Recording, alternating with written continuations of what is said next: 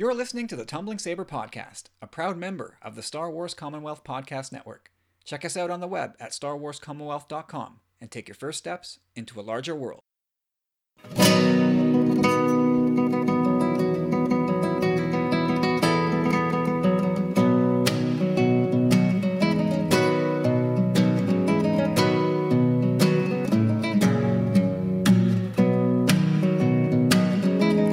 Hey gang, welcome back. It's episode 161 of the Tumbling Saber Podcast. I'm Kyle. I'm Corey. And I'm Carlos. We move into February. Principal photography, it's still going, guys, but it's got to be on life support now. They have to be near the end. How you guys doing? Are you guys getting excited about all this stuff? Oh yeah, how you doing? Good to be here. Yeah. Is that your like 4 a.m. FM radio voice trying to fake people out of bed? No, that was Jerry Seinfeld. Remember when he walks into the hospital? Oh, yeah. Yeah. But anyway, Kigo told me, I told him there's a little bit of lack of news this week, so I gotta... He's like, he's like, you gotta spice it up this week. So right before the show, I started rimming a glass. I threw the rocks of ice in, slammed it up with the Tabasco, the Worcester, got some horseradish in there, and no vodka! No vodka! Wow. Yeah. Ma, where's the vodka? You drank it all already, didn't you? Ma! There's no vodka in the glass because you already drank it all. Anyway, is that the loophole? Well, either way, there's no. Actually, that's the thing. I did. I left the house last week, and it was like a half bottle. So I was like, Ma. But instead of doing that, I'm on Google right now, and I have a steady image flow of 3PO. That'll be just about spicy enough for me. Well, it's funny you mentioned Goldenrod. Like, did you guys see the tweet from Anthony Daniels this week when he rapped on his shooting for episode 9? I'm getting a little verklempt. Like, I didn't bookmark the tweet, so I can't read it, but it was really sad. Like, he said, C-3PO is done for episode 9, end of an era, closing chapter, blah, blah, blah. He said, I'm sad, C-3PO's sad, but, glad to have been part of this thing for the last 40 years. Man, it was, I gotta admit, I was a little bit moved by that. Yeah, I agree with you. Honestly, it tugged on some heartstrings a bit. Yeah, like this one, like he went through this in 83. So, the last 6 years were great, man. Cool. High fives all around. But then you go through it again in 2005 and he probably feels a little bit more emotional about it. And then he goes through it again this year. This time felt a little bit more final, I think. Of course, man, the man is 72, so at some point he's going to pass it on. But yeah, I don't know, I felt a little differently this time. Yeah, who knows? I mean, standalones, we don't know what we got coming in the near future, and good chance they're not going to play in the same ballpark. It's always been a bit of just even a joke, Rogue One to C-3PO. And well, that was my joke. I'm like, it's the end of C-3PO for now until they call him back to do a cameo on the Cassian Andor show. So maybe he'll be back. Hopefully. Yeah. And also I think Brian Herring also tweeted that he was done. It was a wrap for BB-8 for episode 9. So that's 2 of the 3 main droids done with for episode 9. And things are slowly drawing to a close. R2 is still there, huh? Well, what's the guy's name now that does R2? Jimmy starts with a V, I want to say. Yeah, you're right. I can't remember, but isn't it Jimmy V? Yeah, well, something like that. Jimmy V. But yeah, he hasn't tweeted anything. I don't know if he has a Twitter. Yeah, it's Jimmy V, double E. Well, there you go. So we'll wait for him to shout out his rap. But yeah, slowly but surely, we're coming to the end of principal photography here, and we wait for JJ to tweet something. He's got 3 tweets to his name. 3 tweets, JJ. Come on, man. Give us something. We're starving here. I kind of love it, man. I mean, lacking news-wise, I mean, there's so much other stuff going on that we didn't get anything on, which is a bit of a shame there, but the secrecy surrounding this film thus far is stoking the fire. I love it. Yeah, I don't know how to feel about it, because I want things to talk about, not just because it makes things easier for us to do when there's news to talk about, but I just want to be informed. I just want to know something. But on the other hand, I'm totally fine. Like, really, intellectually, whatever you want to call it, I'm fine waiting. Like, if they don't want to give us anything till Celebration, okay. I mean, that'll be great. It'll be like a big musket explosion to the face. What do you mean? It's Super Bowl Sunday. You mean we're not getting anything tonight? Nope. That wasn't going to happen. But anyway, yeah, goodbye C-3PO. Goodbye BB-8. And with that, goodbye news. That was it. That was the news for the week. Hooray. But if you are listening to this on February 5th, there's a small chance we could get the title today. We have that Disney earnings call, 4:30 Eastern time on February 5th. So maybe we'll get lucky and get something on the 5th. I wouldn't get my hopes up too high, but it's possible. Never say never, folks. And then I would look for, Bob Iger might mention it on the call, and it would be perfectly timed with some sort of tweet from J.J. Abrams saying, "We've wrapped on Star Wars Episode 9, and he would drop the title name on Twitter. He could do that, but again, I'm not getting my hopes too high in any respect for that. I think odds are at this point we are looking at Celebration. All right, you know what? We're gonna spoil somebody here. Oh, forgot about this top one, huh? Of the show. Top of the show. Top of the show. You're switching it up, man. You got to keep us on our toes here. I know. I like to move things around. All right, so this is for the Bro Pack. We fear change. The Storm Pilot Bro Pack. With what? What did you say? We fear change. Oh, look out! Well, like I said in the newsletter, I'm a tinkerer. Watch out! I know. I'm so confused. You're here. We'll get through this, and you can move on after that. So again, this is for the Bro Pack, Finn and Poe. It's the Black Series 6-inch of each, and a matching Funko Pop of each. Pin and foe. If there was ever a time for my name to get pulled, it would be now. I'm rooting for you, Carlos. Seriously, eh? Yeah, me too, kind of. Reaching into the box, pulling out the name, and the winner this month is Mr. Jeffrey Fishback from the Canto Cast. Oh, yes. Two-time winner. I was gonna be like, please let it not be Tom Brady. Please let it not be Tom Brady. You know what? So I'm happy it's Jeff. I'm very happy it's Jeff. I bet Tom Brady's name is in that box. It probably is. It probably is. Just because. Could a guy have more things going his way in his life? I don't know, man. It's tough to say. He was drafted by the Expos. Can you imagine that? Imagine Tom Brady as catcher for the Montreal Expos. Oh, he's definitely a catcher. Wow.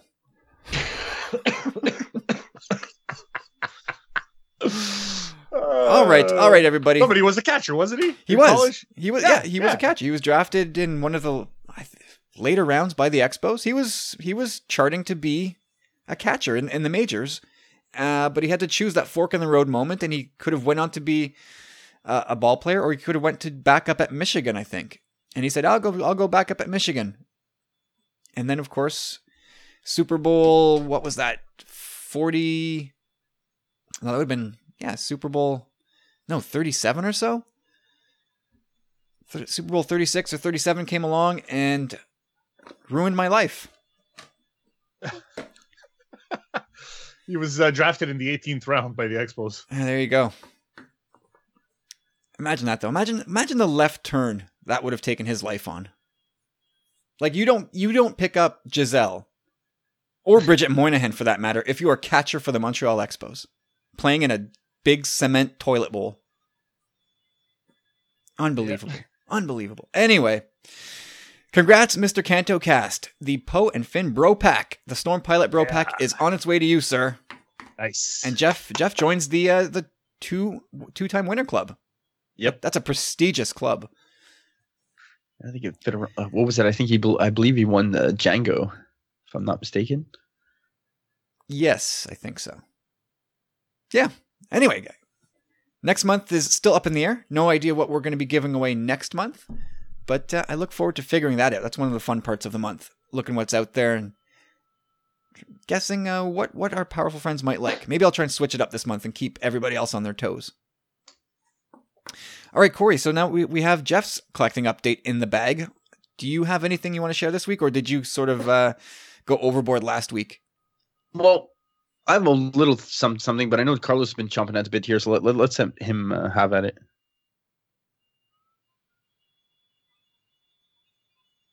Carlos? Did we lose him? Or maybe he's trashing his apartment. Did you just hand it off to me? Yeah, I see. I remember you saying that you were really anxious.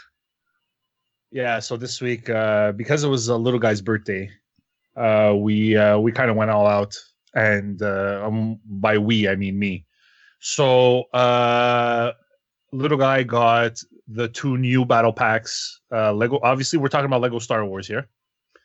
So he's got the Praetorian Guard battle pack and the Inferno Squad battle pack, and the little build in the Inferno Squad battle pack is freaking awesome.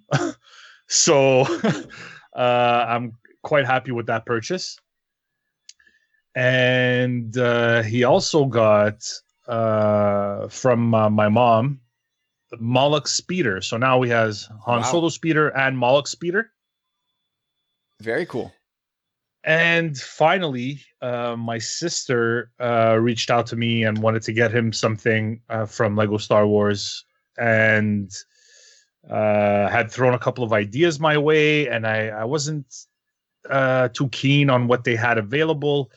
So I told her, listen, I'll pitch in with what she wanted to give. So I pitched in a little bit, and Mr. Ryan has himself a UCS Porg. Ooh, a UCS Porg. Yeah. Those are nice. Yeah, it's so it's the Lego Porg. Yeah, 800 and I don't know how many pieces, but it's a nice size, and it's the display Porg. It's gonna be great. So we're gonna be building that in the next couple of weeks. And what else? If you were to get a piece like that, like being a Lego collector, like I think I might have asked you this in the past, but like I see a piece like that, there's no sense in taking any of the pieces off ever if you want to display it. So like, do you use like the Kragle? No, I don't. We don't do that. We don't do that here. That adds a lot of that adds a lot of weight to the piece, actually. I can see that too, eh? Yeah, I wouldn't do that. That's not something I would condone. Well, I guess there is always the off chance that maybe you want to build it again sometime, so you would disassemble it and do it all over again, or maybe one day you just need to win space back, so you disassemble the whole thing and box it back up. Yeah, considering I pretty much keep all the boxes. Yeah, definitely. That's more in my wheelhouse as opposed to gluing it all together. Like that's not something that would interest me at all. Fair enough. Yeah, he got a couple of other things too, but they're not Star Wars, so I'm not gonna break the rules here. This is a Star Wars podcast, damn it. Yes.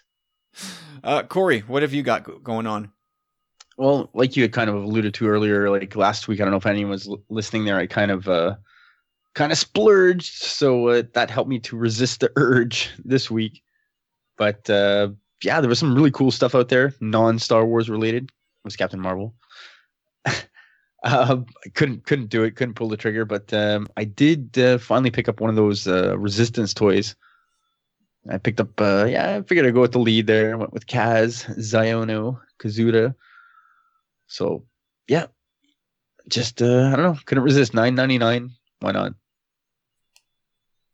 Yeah, I wish I could be on that bandwagon with you, but I'm not. I'm shut out again by choice. I'm sitting back. I'm like that batter that just won't swing at the pitch. I'm one of those guys right now. They're nice toys, though, I have to say. I do want to get a look at them. I don't know when, because my local area just doesn't seem to want to update with any new stock anywhere. So I don't know when I'll get a look at these new figures. All right, so there's our collecting update. Very quick one this week, fairly uneventful, but Carlos is doing big things on the Lego side, so that counts for something. That's huge. Huge. All right, guys, so again, we have no news. Lucasfilm is keeping everything tight to the vest, so in its place, I wanted to bring up a topic that... a topic among many that will surely heat up as we inch closer to Episode 9. So with the help of our friends at the Star Wars Shadow Council, and I guess a bit with an assist from Delilah S. Dawson, she talked about her upcoming book, The Skywalker Saga, and people went kind of ballistic on Twitter late in the week over something she said related to that. Anyway, I wanted to take a look at Rey being a Skywalker, specifically Rey being Luke's daughter. And I want to ask you guys, is this still a possibility? So prior to me bringing this topic up to you guys, where were you on this topic, Corey? Was this like, no, she's a nobody? Or were you still thinking maybe she was Luke's kid? I mean, it's Star Wars, right? This saga's not over. I'm not really easily going to write it off, but I'm kind of leaning toward that it's going to be a tough sell at this point for me. To make her a Skywalker? Yeah, but I'm not opposed to it necessarily either, pending how it's done. You know what I mean? There's a lot of questions that brings to the fore. So I think we'll get to them. there's a lot to talk about here. I'm not opposed to it. I don't necessarily think it's going to happen. But yeah, I mean, I think that's the best part of this whole thing. We still have no clue. I think the majority of fans going into The Last Jedi were like, okay, this is where we're going to get some kind of confirmation of Skywalker lineage here, right? And it totally took a complete 180 from that standpoint. So who knows, man? That's the best part about all this. But again, I'm not opposed to it. Cool. And Carlos, where were you before we started talking about this for tonight's show? What do you mean? Where was I? Like, was in your head, was Rey a Skywalker or? No, it's tough. Honestly, it's tough to wrap your head around, because my initial reaction after The Force Awakens was that she has to be. Mm-hmm. And then The Last Jedi did what it did, which is subvert expectations. And it then it's like, how could Luke not know that she would be his daughter? First of all, you would feel it in the Force. Secondly, I mean, unless you completely blacked out, you'd know if you hooked up with someone. So the possibility, unless that possibility does not exist at all, right? So I'm not sure, man. I really, at this point, it would be a kick in the teeth for them to kind of retcon it that she's his daughter at this point, because there's nothing to tell me that Luke ever even touched a girl. You're right about that. I mean, you'd have to go deep diving into some external material to even get a sense that perhaps maybe I'm going to extrapolate and look into that a little too hard. You're right. There's nothing in the films that even suggests that. And like you, after TFA, I was convinced that father and daughter were staring at each other. And then we started moving towards speculating on The Last Jedi, and I moved off it. I just thought that, you know what? Rey Random makes more sense to me at this point. Sending the message that a hero can come from anywhere and you don't have to be part of a particular bloodline to make an impact. And I was fine and dandy with that message. But then, of course, there's always the counterpoint that this is the Skywalker saga. And, Kylo seemingly is going down his dark path. And leaving the Skywalkers in that way seems pretty bleak for Episode 9 and the curtain call for what's supposed to be an uplifting franchise. So, I don't know. My feet are kind of, at this point, up in the air as to who's Rey. But anyway, so... I got, it's so funny. I have this kind of exact same thing written down in the sense that like you've advocated time and time again and argued that Rey's her own person, like free of the Skywalker chains, you know, like showing that anyone can rise to become a hero, like you said, and not just legacy characters that everyone kind of leans on and depends on and think that it's all like lineage, right? But again, like you just mentioned, it's the Skywalker saga, you know, and that's what they keep saying it is. This is the Skywalker saga. You know, like Lucasfilm is saying that, and this is the epic finale. It's number 9. So, and somehow they got a title nicely together to form like a cohesive whole that binds all 9 films together, right? Mm-hmm. And the through line again is the Skywalkers. Yep.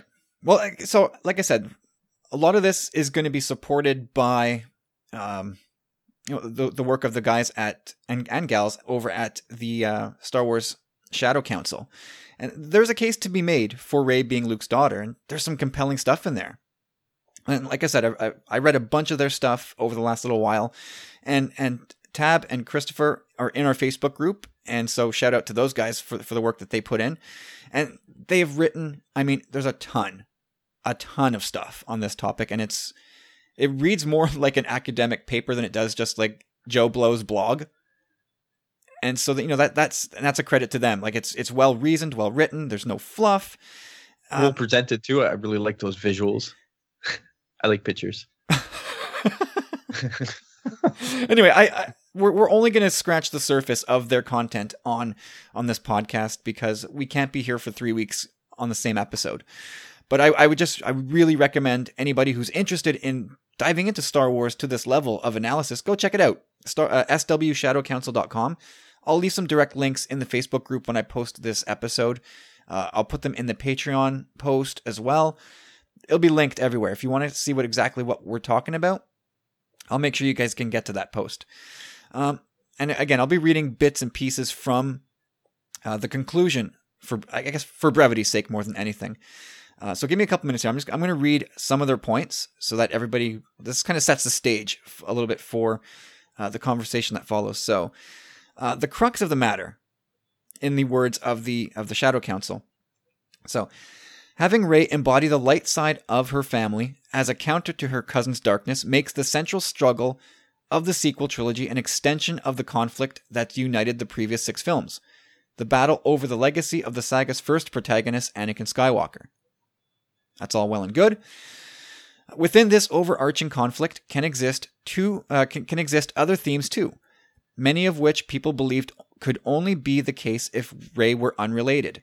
Namely, Rey needing to define herself as a hero without the knowledge that her family is significant.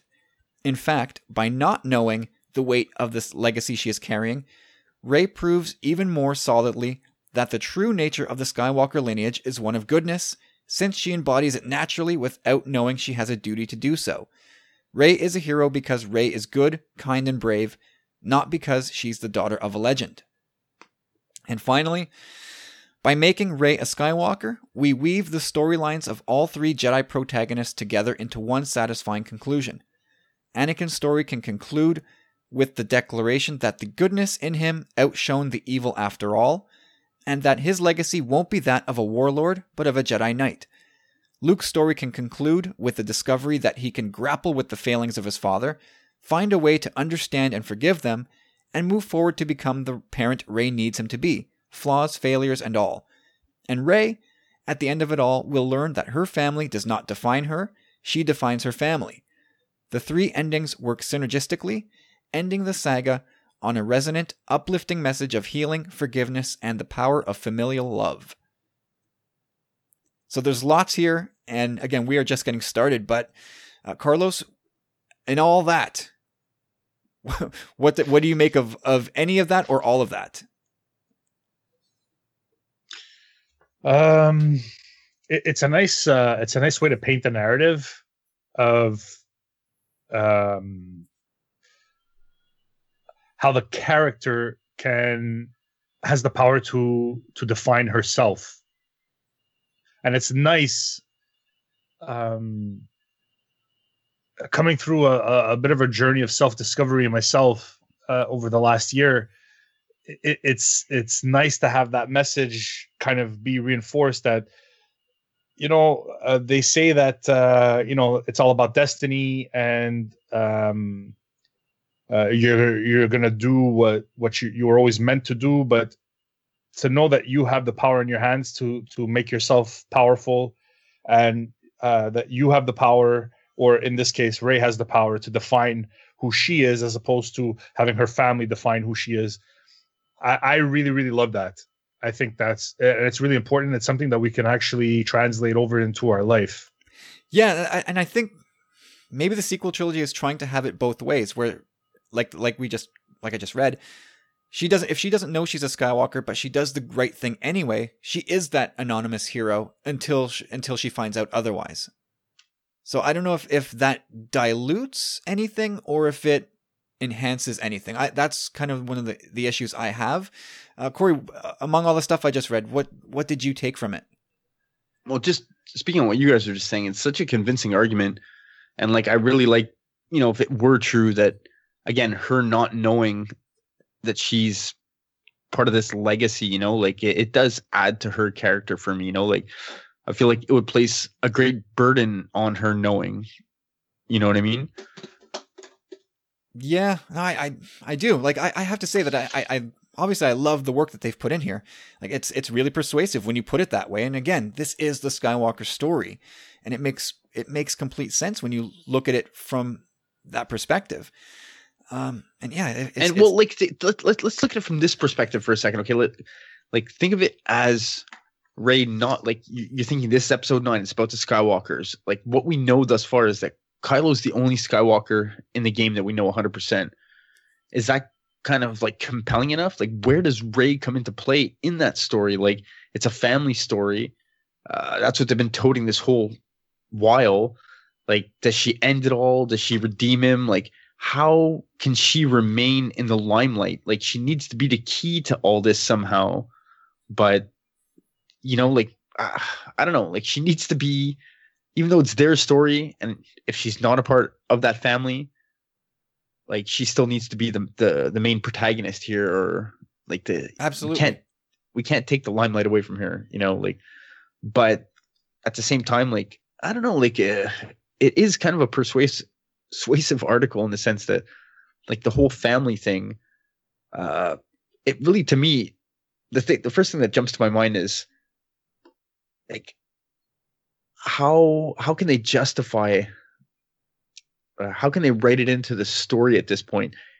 Granted, her past seems very elusive and whatnot, but you'd have to think the only way this could ever work for me is if Luke absolutely had no clue. Yep. No clue at all whatsoever. Like, there's no way he would dump her off on that planet. Oh, I don't think there's any circumstance in which he did, but we'll get there. Like I said, I think that the take that I just read sort of marries the best of both worlds. That heroes don't have to act out of obligation to uphold the family tradition. Like the angle that Ray Random, that's the angle that Ray Random is hoping for. Just the anonymous hero, but it also brings in the aspect that the Skywalkers are innately good, and George Lucas meant to show us through the Skywalkers that we can all be heroes if we make those right choices to help others and to do the right thing, but that we can also fail and tumble down into darkness if we give into our fear and selfish and like just our selfish desires.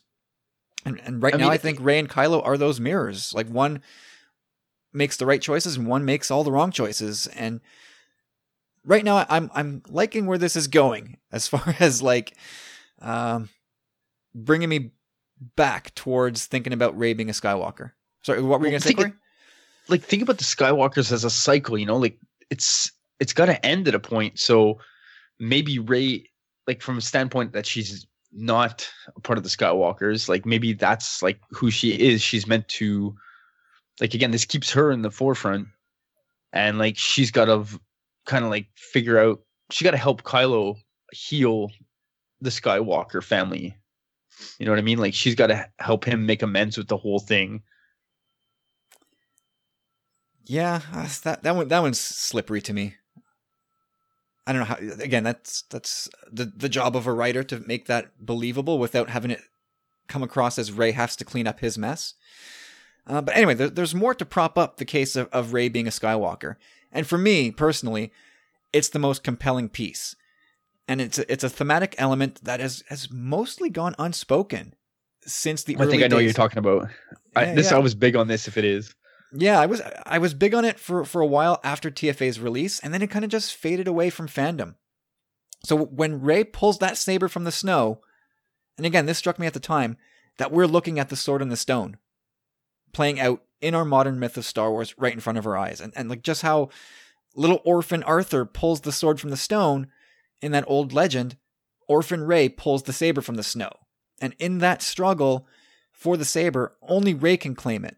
Like if JJ and company were intentionally drawing from the sword and the stone as inspiration, or trying to use that thematic basis for The Force Awakens and for the trilogy at large, Rey only gets that saber if she's Luke's firstborn. And that's the only explanation if they're using that, right? Kind of. Yeah, but I have to say like that's the two things that stood out to me a big time in TFA were, I think Snoke and Kylo at one point refer to her as the girl at one point. You know, Kylo freaks out. He's like, what girl? You know, like, and then the most amazing thing is when she does catch the saber, right? In TFA. Yep. Like after Kylo's been trying and trying, he says to her, it is you. In the novelization. That's true. It is in the novelization, eh? So take that with a grain of salt.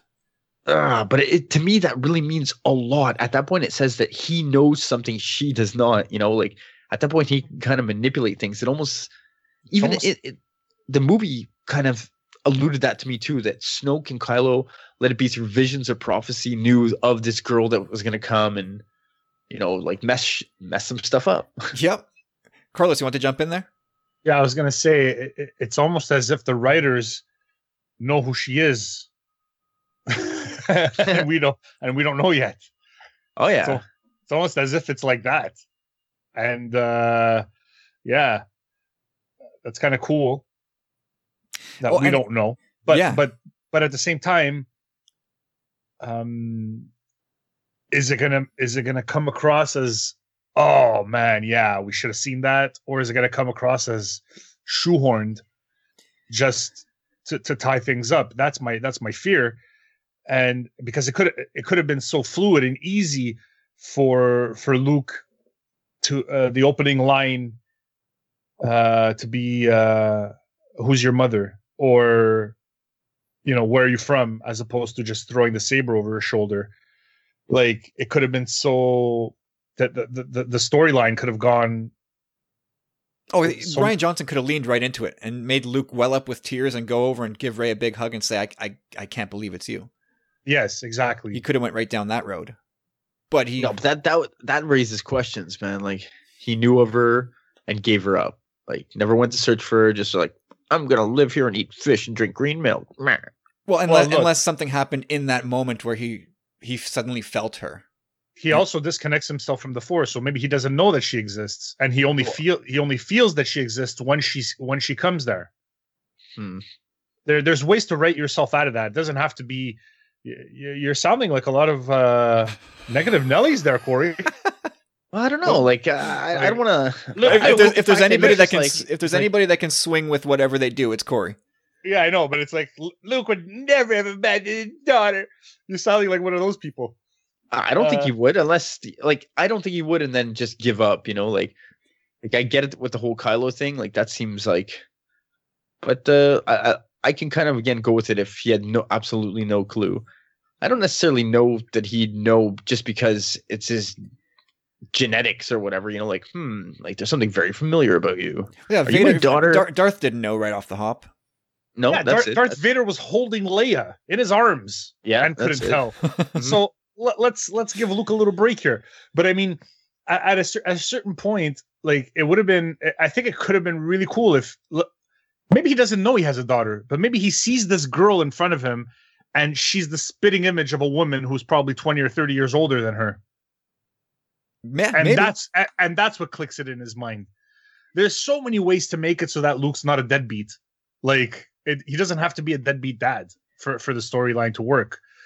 And but I mean, I understand your trepidation. Like, yeah, it could be a lot trickier, but I don't get me wrong. Like, that's the biggest issue. I really like them to kind of do this. Again, I think we've all been in our heart of hearts expecting that, even if people don't want to admit it. But it's the way they do it that needs to be significant. And if there's anything to bode to this point, it's that Lucasfilm, has had this story planned out since day one. This is what they wanted to do. Like, they had a wide arcing story, and you guys can do a whole bunch of different things. But this is point A, this is point B. This is where we really want to convey in our story. Like, they had the conclusion written a long time ago, which is interesting and good because they didn't really divulge that kind of information until not long ago. Like, everyone was like, oh, like each director's doing their own thing. But no, like, they had an A to B, which is good. So I think it's a good point in for the Rey Skywalker theory. Well, no, I think they knew where it had to end, where it has to end, and then they give the reins and say, okay, get us from here to here. Now, well, and I think the conversation would go. I mean, we're jumping ahead here, but based on the reaction on Twitter, because people went crazy when Delilah S. Dawson, she said something to the effect that she is writing a series of Skywalker books, and it's not going to work without the exact quote, but she said Anakin, Luke, Rey, and of course people said, oh, Rey's a Skywalker then, and people read right into what she was saying. She's like, hey guys, I saw the same movie you did. I don't have any inside info. This is just the way I see things. So it appears as though, and I want to stress that, it appears as though Delilah S. Dawson wrote her books with the understanding or the assumption that Rey is a Skywalker. And that went crazy on Twitter on Thursday or Friday of last week. People saying, scoffing at the idea. Like, no. Like, imagine not watching a movie. Imagine writing books without having seen The Last Jedi. Clearly, she is not a Skywalker. And I get that because I think Rian Johnson, wanted to throw us off. At least this way, it's like this way we get set up for that, like, poof in the face almost, Well, sure. A whammy. And I wonder if maybe he didn't go if he went too far, maybe in trying to specify that heroes can come from anywhere. Because the whole Broom Boy scene, right? That's the exclamation point on it, I think, on that theme. And I don't know if if that particular sequence gets diluted if Rey goes back to being a Skywalker. But I like the Sword in the Stone bit. Like, Kylo thinks the saber belongs to him. And you got to consider that Snoke has filled his head with ideas of him being the heir apparent to Vader's legacy. But it wouldn't belong to Kylo if Luke had a child. No matter, even if Kylo is older than Rey, the chain is, Anakin's firstborn is the heir, and then his firstborn is the heir. So it's Rey. It's Luke and Rey, and Kylo is factored out. So, that's unless can I throw a caveat here? Sure.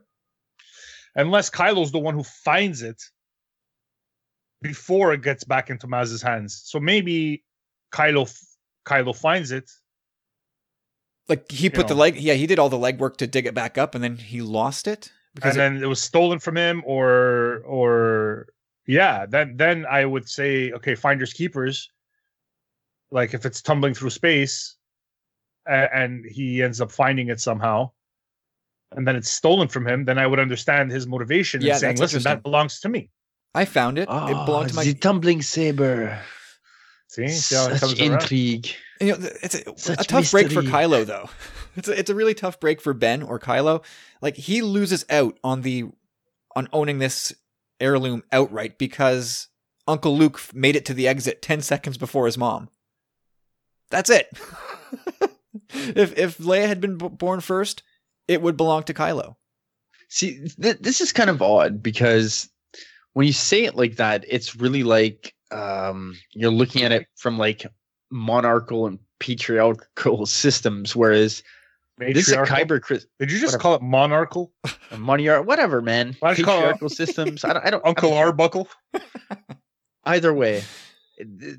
I don't think the saber is necessarily like like choosing people for lineage in a way. Like, no, but it's if this mythological concept that we just have to go with. Like, why is a I sword get stuck you, it's inside very- a stone, and why is this little weakling orphan able to pull it? Because the legend calls for that, so you swing with it. Of Yeah, course, yeah, that I get. Do you? Yes, it's the whole like saying because it came to her, Yeah, no. she's a Skywalker. It's like genetically, it's like, oh well, it's just like you guys broke it down. Like, well, because Kylo is although he's older than you, you're the first daughter of Luke, and blah blah blah blah blah. I'm gonna go to you first. Well, that would Like, I don't never. think that's I the way don't to- think that would ever get explained in the film. They would. I don't think they would ever go to that level of detail in the film. That's too tedious. Like that's something that we get left to interpret later. But either way, her deep connection to the saber is something that, again, like kind of speaks to the whole Skywalker thing. It's very odd that this saber's like chose her and gave her these visions and. Well, anyway, let's. I like what's being said here, but again, we've thrown out some of the challenges already, and I'm not ready to flip flop that easily. But let's see how else we can make this work. Like we'd have to revisit again, like Corey said. How did Rey get to Jakku?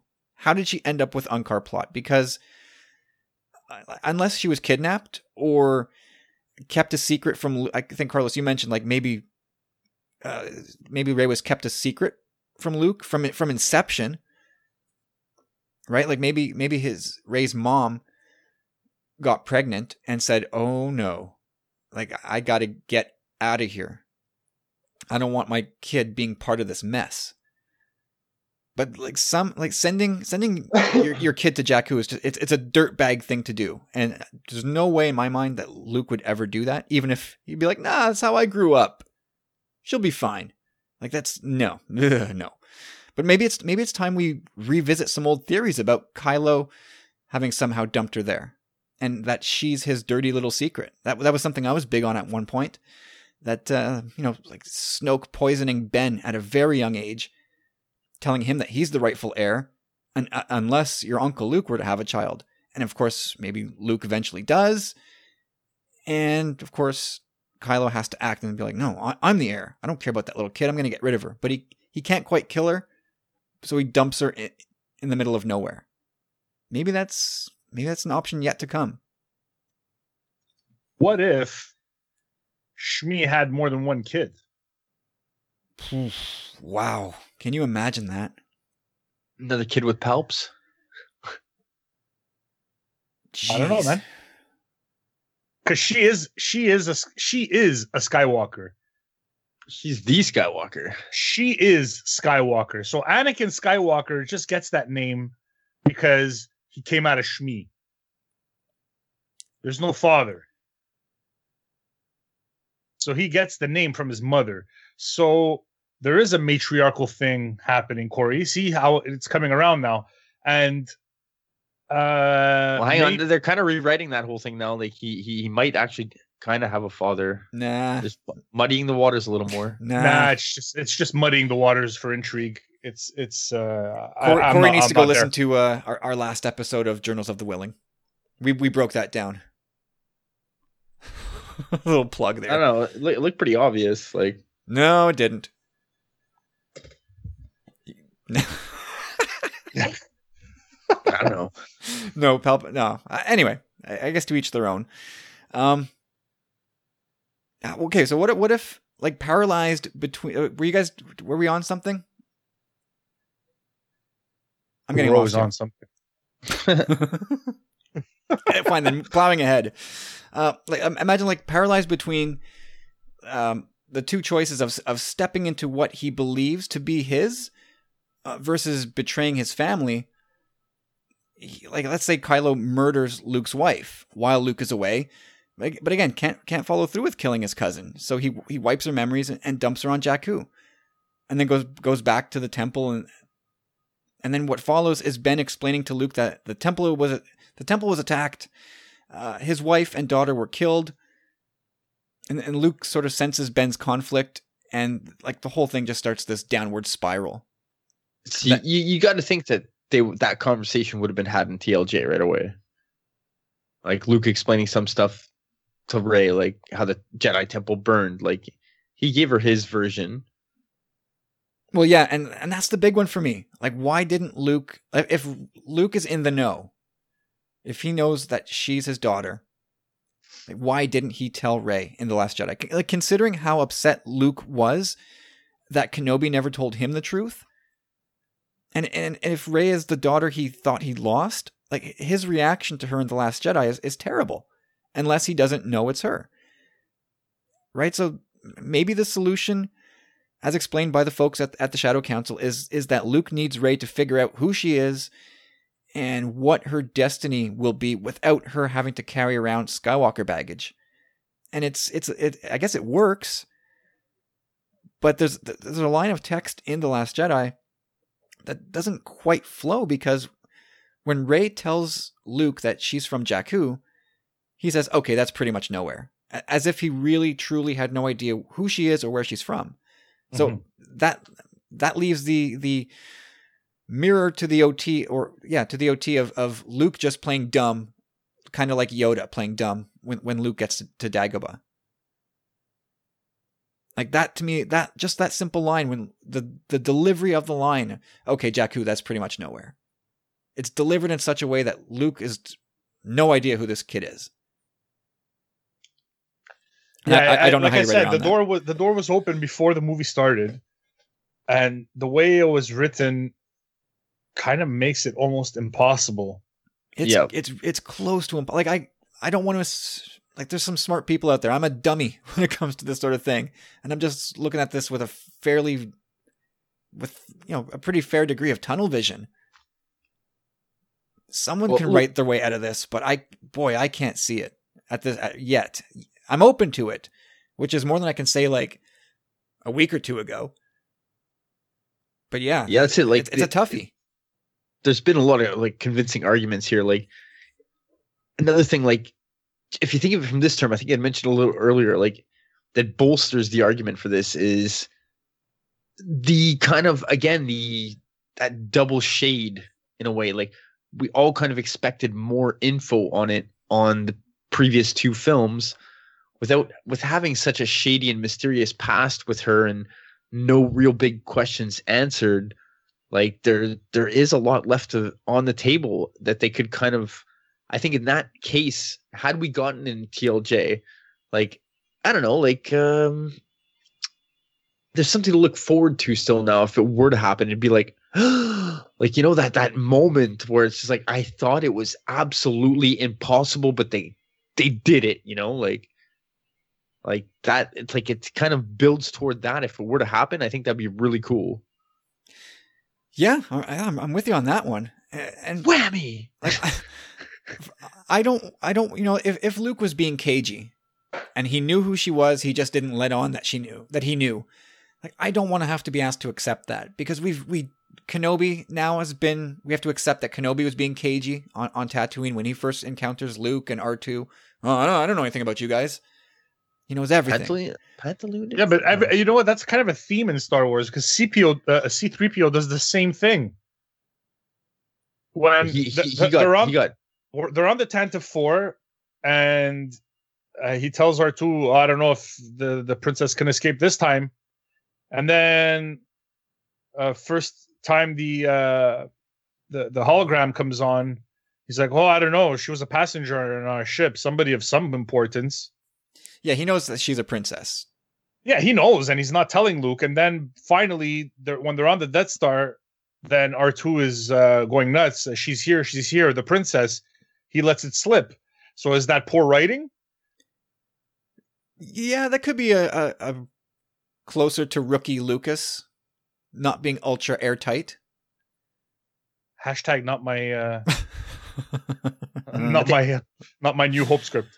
Hey, on a quick little tangent here, I think we touched on this last week, but Vader's whole cycle of coming around when he lands that ship on Tatooine, it's like everything's come full circle for him, right? Now imagine when he actually realizes it's C-3PO2, the droid. Like that's got to be the double whammy for him again. Like, oh man, like it's all coming down. Now I sense it. Like these are the end times for me. Got another good 3 years maybe. Yeah. Again, so what if Rey was a daughter that he didn't know he had? Like I don't know how that would work. It makes sense. We can't rule it out. Like maybe, like I said, maybe Rey's mother took her to Jakku to shield her from Snoke and the dark side and all that stuff, and maybe she was pregnant, never told Luke. Like that, I think I don't know if that's an easy way out, but it would clear things up, and it would allow Luke to explain to Rey that had he known, things would have turned out differently, and it might bring back some of the warmth to the Luke and Rey relationship that we didn't get in The Last Jedi. Oh, we got it at the end when she goes, oh, I felt him, he passed, but it wasn't painful, it was peaceful. Like she feels a connection to him, like she understands him a little more. I think. I like that. But we don't get to see Luke with Rey. Like every time we saw Luke with Rey, it was frosty. Like there's no father-daughter love there. I don't know. I think it would be a stretch, man. It would be. They would have to ask me to do a lot of mental gymnastics to accept that Luke didn't know. I understand. First of all, Rey is not a real name. Second of all, she's from Jakku, but she was brought there, and she doesn't know where she's originally from. So, yeah, there's a lot of ribbons that have been cut. So there's no way to really go back to the beginning. Yeah, no, it's interesting because she watches the ship fly away in that vision from The Force Awakens, presumably with her parents on it, but yet they're also apparently buried in the desert in a pauper's grave. There's a lot going on. That's like there's some lies, or there's just some weird things afoot still. That's it. Like to me, like I think they could have alluded to things just a tad bit more. Like again, I was saying earlier that in TFA, I really got the assumption that Snoke and Kylo have heard about this girl, or things have been foretold about her, that she would eventually show up and screw things up. And it's like they seem to know something she doesn't, which I liked, and we didn't really see too much of that in The Last Jedi. But in The Last Jedi, it kind of gets taken back a bit even more when Snoke says, the light rises to meet the dark. I assumed it was going to be Skywalker. I was wrong. Mm-hmm. You know what I mean? So, like, right then, it kind of takes away from the whole, like, did they know who she really was? And then of her utmost importance? Because if he was trying to get her and they felt like they had to put her into hiding, whoever had her, then... yeah, I don't know. Then it doesn't really make too much sense anymore. Like to me, it comes back to what something that you said earlier was how Kylo knows who she is, and Snoke seems to know that there's a girl around, and maybe there's Mace Windu opens up the door when he says, "If the prophecy is true." And then Yoda says a prophecy that misread could have been, right? So, oh yes. So maybe there's more to that. Maybe it's like an Indiana Jones and the Temple, and Indiana Jones and the Last Crusade, where they only have half of the parchment. Maybe there's only half of the prophecy, and the completion of the prophecy is the girl who comes to restore balance to everything. I like where you're going with this, man. Like, honestly, I've always been a big advocate of that. Like, I think prophecies are always meant to serve those who are reading them. The Sith had their version. The Jedi had their version. And they're all visions, too, in Star Wars. They're very hard to read. Nothing's set in stone. Like, we learned that in Rebels. Like things can get flipped on your head real quickly, and it's, like, not exactly at all what you thought from originally, Well, the prophecy is about destroying the Sith, right? And I think it's a very one very good reason why they've gone to lengths to make it clear that Kylo and Snoke are not Sith. And I also really strongly believe with all my heart that they will not retcon or even give the illusion of retconning Lucas. No, they will not have any prophecy talk or anything like that, but I don't know, we could see some interesting stuff. I mean, they could make Rey restore balance and never mention prophecy, never mention Chosen One. And then at the end of the day, we'll say, well, Rey is the one that brought balance, but, she's not. But the prophecy was already closed off, and this is just a separate piece building onto that. Well, again, nothing's been alluded to yet. Maybe a bit in books. We don't know what the Emperor was exactly up to. We know of Anakin's importance, right? So that article, it always comes back to that for me. I think this is a real double whammy again if they were to take Rey and make her a clone of Anakin. Oof. Not tit for tat genetically, obviously the female version where she went on her own. She had the same kind of upbringing, she turned out to be this great person, just like Anakin originally was. And yeah, man, I like at that point, like it plays into she is still a Skywalker, like everything's coming full circle, and like she can throw that in Kylo's face, like, yo, like I am Vader, like wake up, like see the light. Man, that'd be real tough. But I think all of this is tough at this point. But again, it's like sticking with the the idea of hiding information from people.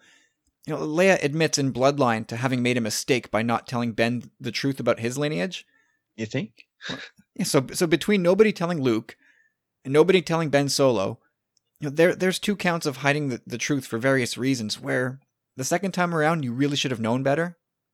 And then to do it again by potentially not having Luke tell Rey in The Last Jedi when if he knows that's his daughter, and at some point he doesn't say, oh, by the way, Rey, our connection goes a little deeper than you might think. Like that would be egregious to me. And I know that Star Wars likes to mirror and rhyme with itself, but if they do this, it just shows to me that Luke and Leia didn't learn a thing. And that would be a tough one for me to reconcile. Let's be honest here. We have to know that Maz Kanata is not just another throwaway character. She's way more important than they've let on so far, because she finds the saber and she tells Rey that the people she knows the Force. She's like this OT's Yoda. Yep. Okay. So she knows of the Force, and she calls out Finn, and she tells Rey that the people that she thinks that are coming back for her are never coming back, but there is somebody who can. And Rey says Luke. So maybe there's a miscommunication in the movie, or it's all meant just to make us go nuts until we finally see that last movie. Mm-hmm. Absolutely. There's, I think Maz Kanata plays a bigger part than what we're giving credit for at this point right now. And obviously we're not trying to spoil episode 9, and like we're not trying to figure out exactly what's happening. But I don't want to know the movie before I see it. But at a certain point, there's certain questions that need to be answered, or this is going to be a complete and utter failure of a trilogy. Yeah, they're walking a tightrope here. Like they've got to. This has got to work. This key aspect of the sequel trilogy has to work. It has to make sense. So okay, here's another thing. So unless Luke didn't know Rey was his daughter, like think of this one, guys. If Luke knows that Rey is his daughter and he hasn't said anything, think of that tantrum he has in The Last Jedi when he throws her off the island, when he catches her with Kylo in the hut. Like, to throw out your daughter, the one that you're concealing this heavy secret from, and you're like, get off this island, get out of here now. Like, if you're going to toss her out, evict her for cozying up to Kylo, That's the point where you need to say, that's your cousin, dude. Like, you have to tell her that at that point. Like, you're the guy that had his sister cram her tongue down your throat. Listen, I ain't having no flipper grandkids. What's that from? That 70s show. Yeah. The flipper. The flipper. That was Red telling him because he wants to like totally hook up with his cousin. Yeah. Oh man, like Luke of all people should know how awkward that is. So at that point, he should have, like, instead of throwing his daughter off the island, he should have said, "Listen, Ray, no, I don't know what's going on there. That looked pretty intimate. That's your cousin." Yeah, he's like, to really drive the point home, me and your mom a couple of times. You know what I mean? Yeah, like that's weird. That's weird, man. So that's why I think this whole thing, it's really difficult at this point to make Rey a Skywalker or Luke's daughter. Yeah, because there were so many opportunities, right? Yeah, and boy, like I said, I was sure after TFA that she was, and I was sure the story would. Then I was sure that the story would be better off that if she wasn't. And then you think, well, your first instinct is usually right. Is that true here? I don't know. My feet are up in the air, but the last thing I want to say on this, I don't know if we should overlook this. We kind of touched on it before, but we know that they're pulling from Lucas's sequel trilogy treatment at least a little bit. And we know that his story centered on Anakin's grandkids. So we're halfway there with Kylo, and we've been given this path by the Shadow Council that, we're halfway there, that we could be getting all the way there with Rey. And I think, Corey, you specifically touched on this. Like, we haven't had the shock of an I am your father moment yet in this trilogy. And I don't know if Snoke telling Kylo that, the Falcon is back in the hands of your father, like, was that supposed to be the big moment for us to go, oh my God, Han Solo is Kylo's dad? But it didn't land with that kind of impact. At least it didn't for me. Like, I think everybody saw that coming. So we're still. I did, but it still was a nice. I think by and large we're still waiting for that shock moment, right? Hell yeah.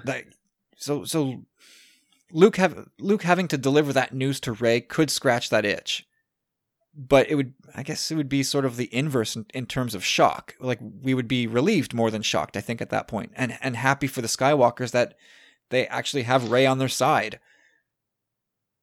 And it might give us the opposite feelings of learning about. And again, like, not having to depend on your lineage. Like, even Luke, he didn't necessarily know that Vader was his father, but he knew his father was a great Jedi. Kylo knows the whole deal now, and he's like, he wants to live up to that lineage. It's like, her not knowing, deciding who she is, it makes a lot of sense to that point as well. Yeah, it sure does, man. Like, but in the long run, I don't want to see Luke die a virgin. So for it to work, gotta have to have, like, him not in the know whatsoever. She had to have been hidden, whoever had her. Yeah, but you would know, wouldn't you? I mean, I don't know. Like, that's hard. No, I don't think. No. I don't think you could see a kid, especially at her age, and be like, "You look familiar," kind of somewhat. But it's not. Look, it's the fact that she's there. She comes to you with her saber. Leia sent her to you. I haven't seen this. I've only seen this power once before in his nephew. Like, there's too many through lines. There's too much, like how do you not making Luke, at least you make Luke look stupid. Yeah, like, you're putting all these carrots in front of his face and he still can't see the answer. Like, you're can you spell dog? I'll give you the D and the G. Can you finish the word? And Luke can't do it. So you make Luke. You run the risk of making Luke look really stupid if he's staring at his daughter and doesn't know it's her. There are ways to do it. Unless he was cloned, unless that, there's a lot of that. I mean, but other than that, man, it's a tough pill to swallow. Like, I love the idea of her being a Skywalker and carrying on that through line, but The Last Jedi went, I think, really far in taking that option off the table. There's still a way back. I'm never going to rule it out. I think she is a Skywalker, but just from a different lineage that goes all the way back to Shmi. That would be fascinating. Do they have time to set that up? Oof, that would be something. Holy cow, that would be something. So anyway, like I said, I'm open to this, and listen. In a way, I really want this to work because if it works, Reylo is dead. That is gone if she ends up being actually Kylo's cousin. What if Vader actually, that lady on Corellia who wants the coaxium and right before Han and Kira get separated in the booth? In the booth, yeah. What if Vader and that toll booth chick got it on one time and she's carrying another lineage? That would be another Skywalker. Well, there was a thing once upon a time. I don't know if it was official concept art or if it was fan art, but it resonated. It was somebody who was... It was a junk dealer who was selling... It was Luke's severed hand. They'd recovered it, and they were selling it to somebody. The details escape me, but what if they pull from that somehow and somebody cloned Rey using Luke's DNA or something? Yeah, that's very sci-fi. I don't know if that strays too far from fantasy into sci-fi, but they got to do something. If they're going to do this, they've got some work to do to iron it all out. And the crazy thing is, the answer is in the can already, guys. Yep. The answer is known. People know what the answer is by now. But anyway, so I'm open to it, which is more than I can say I was a couple weeks ago. So yeah, because you were dead set against it after, for sure. Yeah, for sure. But I was also dead set for it after seeing TFA. Yeah, exactly. So either this is either really being really well executed by Lucasfilm or really badly executed. I don't know. I guess we won't know until we see it. That's my fear. Is I really don't know. Yeah, because I mean, based on the reaction out there on Twitter, like people just scoff at this right now, and I think it's first of all it's silly. We're talking about a movie. Don't get so attached. Don't get so attached to the theories. But also, I think the Venn diagram of people who scoff at this particular thought and Reylo's is pretty close to a circle. Because I think there's a lot of people pulling for Reylo, and if Luke is Rey's father, it ain't gonna happen. So they're gonna try. They're gonna turn their nose up to that theory, no matter what. But anyway, good chat, gents. Man, yeah. And it, again, brought a lot of good conjecture and basis supports from the Star Wars Shadow Council. So again, I'll link to some of the pieces. Go check them out if you've got some time. I would seriously recommend 10-15 minutes here and there to read what they've written. It's really good stuff. All right, guys, we are done with that conversation. Just lastly here, Carlos, is Rey going to be a Skywalker? In the spirit of the great state of New York, during the 1776 summit with the states, I abstain, sir. I abstain from answering this question. And you get a history lesson too. Holy smokes. Corey, you care to answer this one? Not in your typical sense, I'll say that. I think the possibility is still there somehow. I don't think she's Luke's daughter. Wow. Okay. I will say that they're going to do it.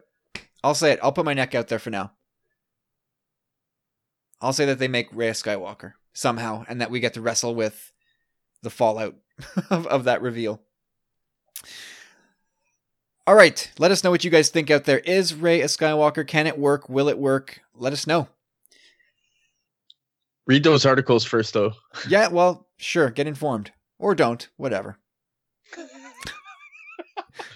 TLDR, don't you know? Let me just plug here our Patreon program and our powerful friends. I just wanted to thank all our patrons for supporting us. It's the start of a new month, and so yeah, it's a good time to say thanks to everybody there for being a powerful friend. And if you're listening to this on the main feed, Did you know that you can get this podcast earlier, 36 hours earlier than what you currently have it? And a whole bunch of other podcasts. If you like us and want to support what we do, head over to patreon.com/tumblingsaber and support us. Tiers start at just $2 a month, and they go up to $5 a month. And we have a ton of stuff there waiting for you. We've got some great stuff planned for later this year, and we very much hope to see you there. So check it out, patreon.com/tumblingsaber. Be a powerful friend. Like Mike. Mike Russo brings us a question this week. A really, really good one. So we're going to rank our Star Wars movies in a bit of a different fashion. So Mike's question is, on the basis of cinematography and sound design only, how would you rank the Star Wars movies? While The Last Jedi should hold the number 1 slot, and A New Hope the last slot because it's the oldest and most dated, its filming techniques were state-of-the-art in its day and set the precedent for sci-fi movies going forward. It should place higher up. Love to hear how you guys rank them. And this coming from Mr. Mike Russo, Gundark2000 on Twitter. Thanks, Mike. Guys, I love this question. I love it. It's again, like most questions, really tough to answer, as ranking Star Wars movies always is. But Mike's asking us to give our own subjective rankings of all the movies based on how they look and sound, but weighed against the time in which they were made. So we have to leave our feelings about the story at the door, but factor in that era that they come from, because that makes a difference. So, and again, like depending on how you watch the movies, like that will dictate how your list shakes out. Like for me, like every time I watch a Star Wars movie, I make every effort to watch it in my home theater. But that's just me. I'm a snob that way. Like not everybody has a home theater setup. Not everyone cares to have one. And for some people, like iPad, laptop with earbuds is plenty, and that's fine too. But, you know, for all the different formats and ways that you'll watch it in between those two extremes, you'll get something out of it. So if you're not watching with like full surround sound or Dolby Atmos and you just take in 2-channel stereo, like you will definitely have wildly different answers than someone who watches like I will. But let's see how this shakes out. Corey, hit us with your number 10 on your list. I thought we were just doing saga films, to be honest, but Let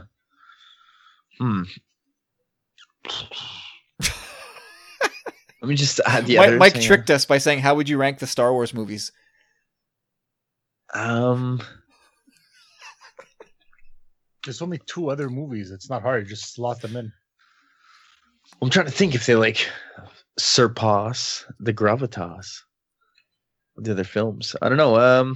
Okay, I'll give it number 10.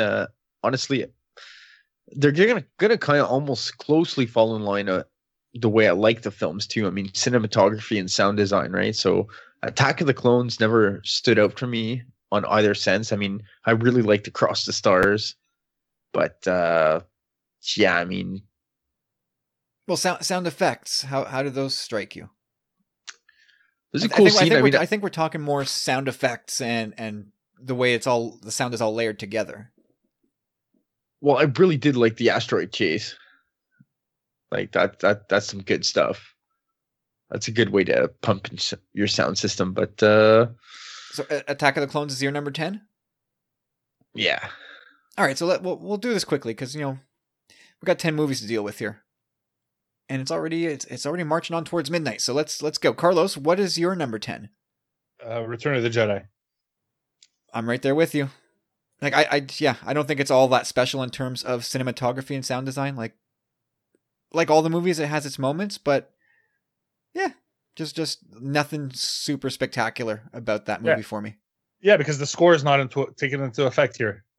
Correct. So if the score is taken into effect, then it's a different story. Then there's a little bit of a closer race, but no, it's at the bottom of my list. Likewise. All right, Corey, number 9. Number 9 for me is Return of the Jedi as well. Kind of just a little underwhelming. Like, I mean, don't get me wrong. Like, I love the film so much, but there's nothing that really particularly stands out except for like the Death Star throne room, maybe. Yeah. I mean, that's more score than sound design, I think. Well, it's the set design and the cinematography of the staircases and the visuals that I really liked. I like the mood inside Jabba's palace. Like they really made that look dingy.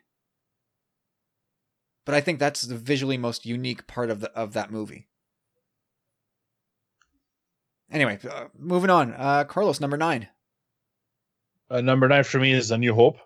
It's 6 years older than Jedi. It's still ahead of Jedi, I think, for what it accomplished for the special effects. I think they were actually applied better than what we saw on screen for Return of the Jedi. So yeah, it's a little bit ahead. Fair enough. I got Attack of the Clones coming in at 9. Like I think there's some really great sound work and some of the visuals are striking too, but none of it's aging well enough. And there's not enough truly great stuff for me to push it any higher. Like the seismic charges. When you ask about what's cool about Attack of the Clones, the seismic charge effect. That's, for me, it's not enough. And I really dislike the asteroid chase in that movie. Like to me, it's overly jerky and it's claustrophobic. I don't like the way that was shot. It's a really bright, colorful movie in some places, and it's slick and glossy in others. But Battle of Geonosis doesn't do it for you? No, not at all. I don't like the way that battle looks. Corey, number 8.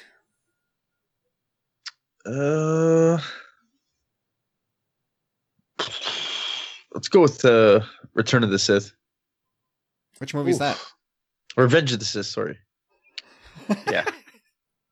Yeah, I don't know. Again, like there's some really great visuals and stuff in that film.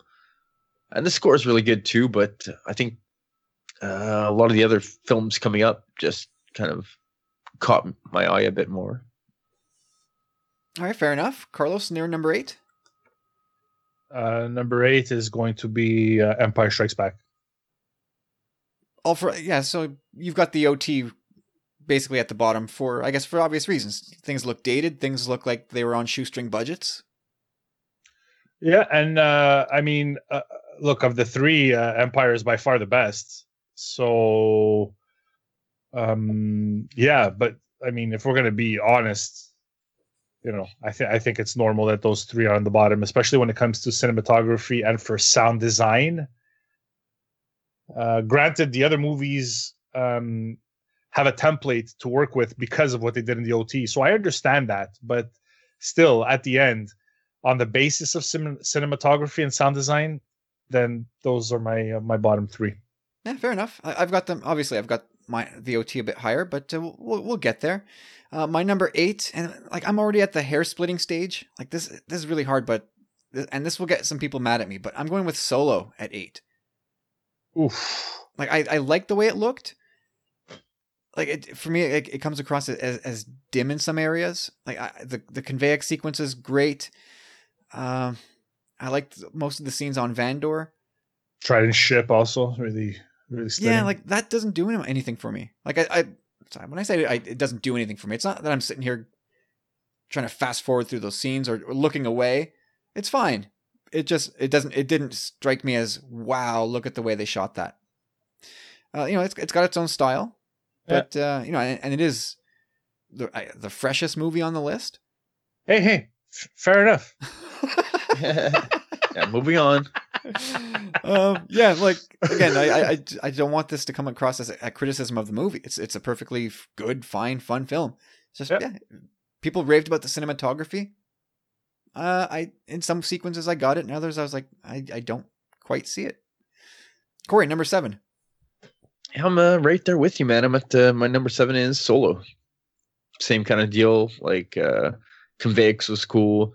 The Empty's Nest scenes, like the ending, on the planet with the transfer and when Lando's taking off and all that. Like, but nothing again that really struck me. And again, we're also talking about the sound design too, and almost nothing about the sound design of the movie jumped out to me. That's true too. I mean, there was the explosion at the beginning, but when the destroyed the mountain, hits the mountain, that's freaking awesome, man. Yeah, it was cool. Yeah, that's a really cool. Like destroying the side of a mountain. That's pretty rad. But yeah, there's like nothing jumps out to me from a sound design aspect that makes me go, oh wow, that bumps it up the list. Carlos, your number 7. Is Phantom Menace?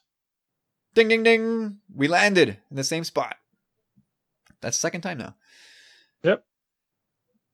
Yeah, like for me, like the vistas we get of Tatooine, Naboo, Coruscant, the skyline of Coruscant, like, and the Senate chamber, like those visuals prop the movie up. And like from the audio side, it's the pod race. That was, listening to that at full volume is just, that represents everything George wanted to include in these movies, like speed, racing, fast engines. Moloch Speeder actually sounds like Sebulba.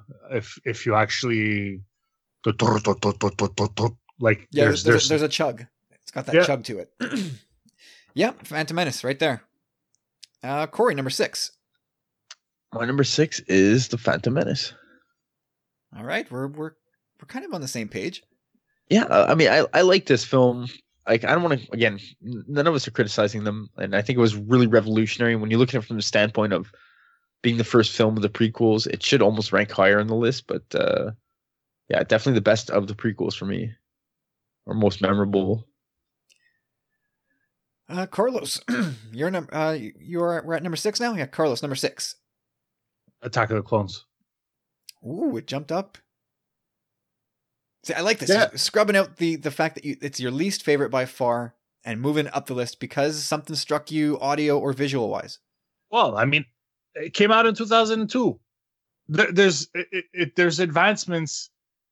There's filters and things that you see on screen that are better than what you saw in the Phantom Menace, hands down. I think it's just. I'm not taking the script into account. I'm not taking 3PO bumbling around into account.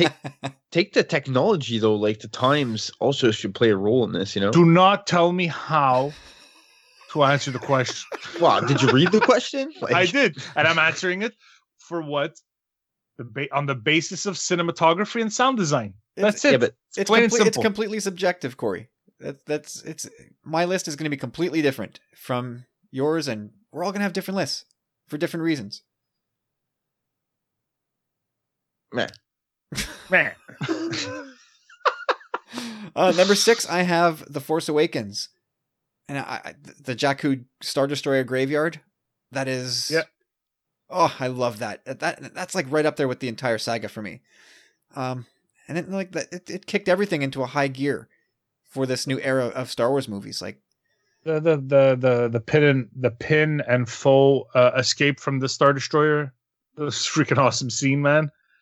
Like there's so much beautiful. Like I said, the first half hour of that film is just stunning, man. Gorgeous. Well, the lighting on the catwalk with Han and Kylo, that's visual storytelling at its best. Yeah, that's cinematography. Yeah, it's great. Yeah, audio wise, like the movie doesn't take my breath away from that standpoint, but it's quite good. Corey, number 5. My number 5 is TFA. Like Kyle just said, Jakku, so cool. A lot of like memorable shots. The music, really good. So, or sound design. So yeah. All right, Carlos, number 5. My number 5 is Solo. What's selling it for you there? I liked it. There were like the scenes on Kessel were unimpressive. They felt like a smaller Jeddah. With some puddles. I just wasn't really impressed with that. What planet do they go to refine the coaxium on? Oh man, I forget the name. Anyways, it just that whole dusty side of like, you know what? I'm with Anakin, man. I hate sand too. I forget the name of that place. This is what it's like to know an answer, be on Jeopardy, know the answer, but freeze. You lock up like a deer in the headlights. You can't get it out. Yeah, it's there. It's on the tip of my tongue, but anyways, it doesn't matter. It's not to say that it's bad. It's just that's where it falls on my list.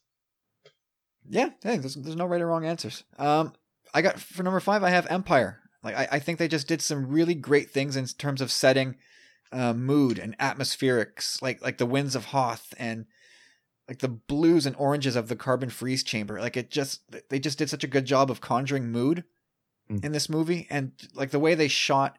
So we go back to A New Hope, and we look at that opening shot with the intro of the Star Destroyer, like this 1 kilometer long ship or however long it is, cruising in overhead, and you're like, holy cow! Like these are the biggest things in the galaxy.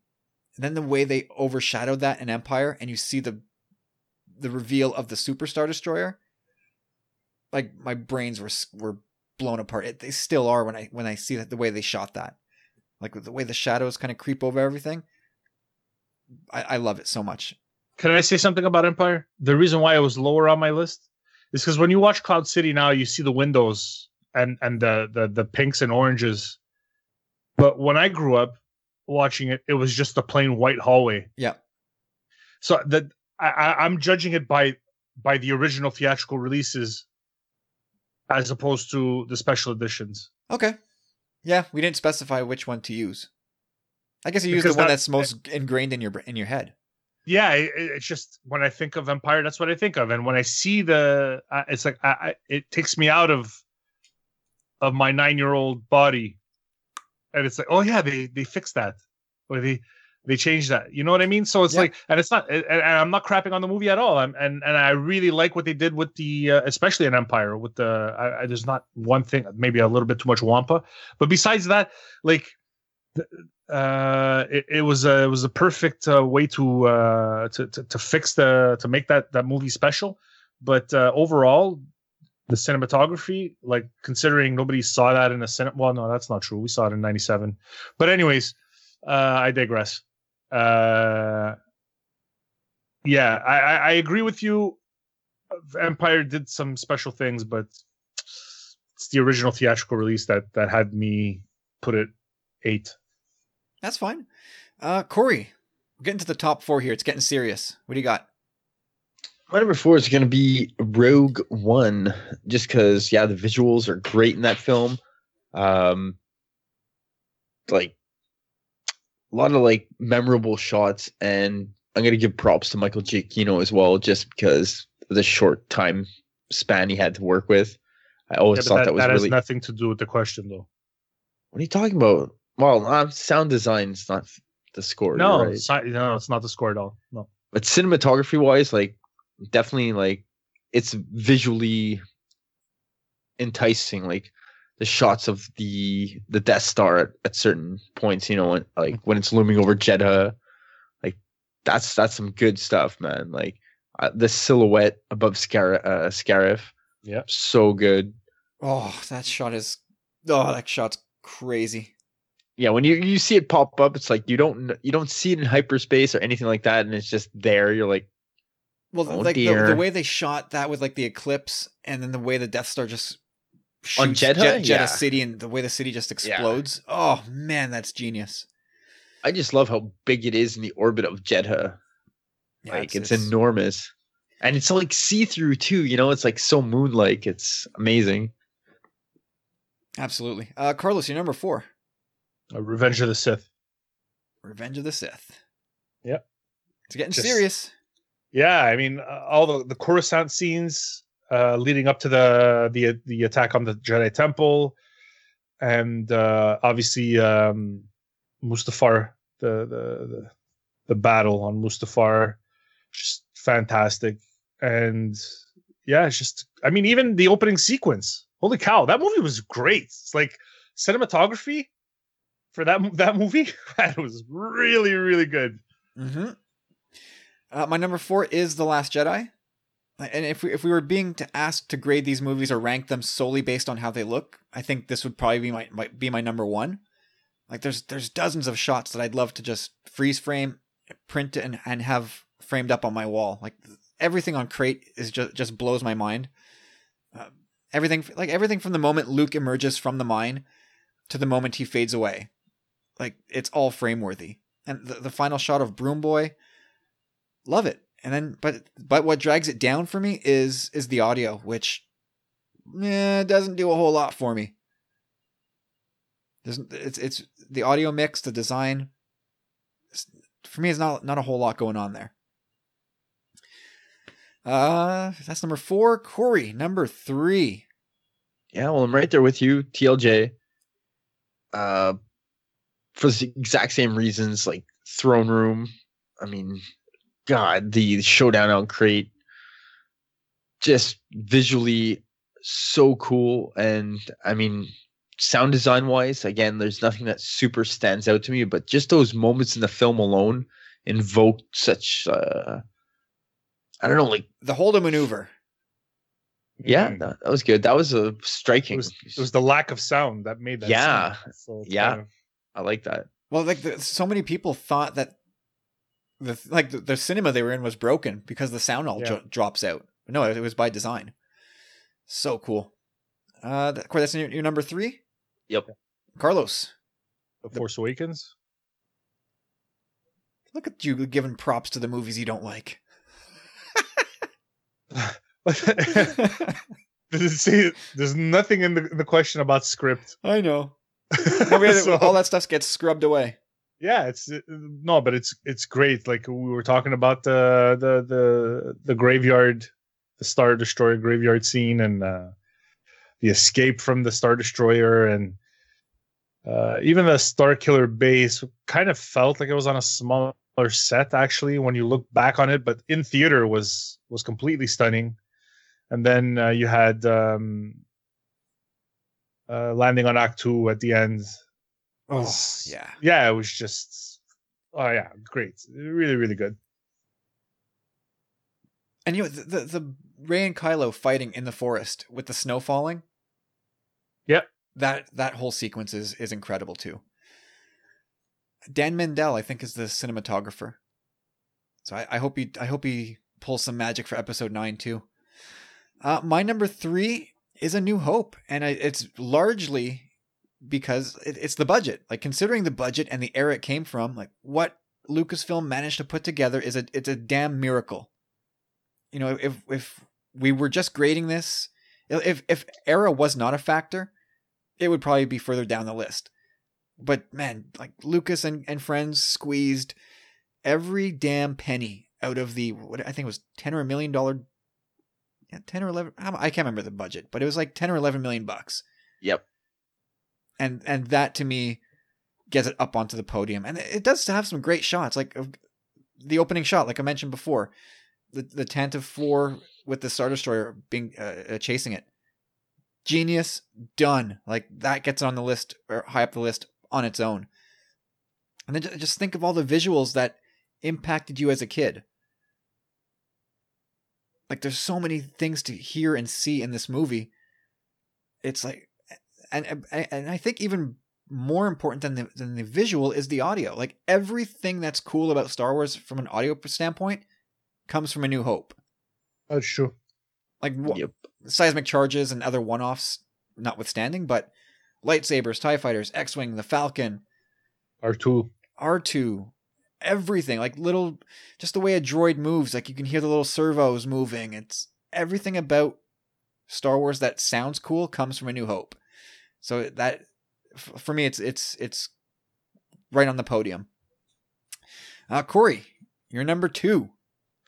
My number 2 is going to be Empire Strikes Back. Just because I don't think I've ever had another movie invoke and incite such emotion in me, like from a visual standpoint, like you had just mentioned earlier, Kyle, like that carbon freeze room, that hallway, the black and white, the scaffolding with the I am your father moment. Like, I don't know, like from a visual and cinematography, anyway, whatever. Yeah. Just such a solid film from that standpoint. Like it just upped its game so much from A New Hope. Like the budget expanded and they really, they put their heart and soul into it again, like you had said Hoth. There's so many things, and the sounds in that movie, like the AT-ATs, so good. Like just, I don't know. I've never had a film to this day still like strike me so much visually and give me these memories from childhood, Absolutely. I can completely see that. Carlos, your silver medal winner. The Last Jedi. All right. I think it's 2017, 2018. I think it's 2017 when it came out, and there's a reason why it's really good. It's crazy what $200 million can get you. Yeah, exactly. But I mean, you got to do it. I mean, have we all seen Justice League? Okay, so you could throw a lot of money at something, but you still can't erase somebody's CGI mustache. So there's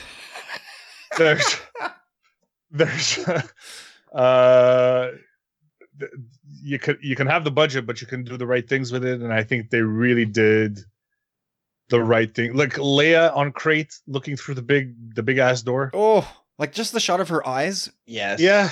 Like, yes. Come on, man. The Rey shooting through 3 TIE fighters with one shot. Hello. Just gorgeous shots, man. Just gorgeous shots. Luke grabbing that pole and going to the other side of the other cliff. Like just that. Just the opening shot too, where they're coming down through the fleet. That's so good. The first time I saw it in theater, I like my stomach went into my throat a bit. Yeah, that's gorgeous. That's a great shot too. The Resistance bombers blowing up, and how they blow up in sequence to the bombs inside them. Like, well, the way those bombers make their entrance too. Yeah, it's gorgeous. I mean, it's stupid, yeah. Stupidly written. So guys, can we go any slower? Hang on. Let's keep it tight.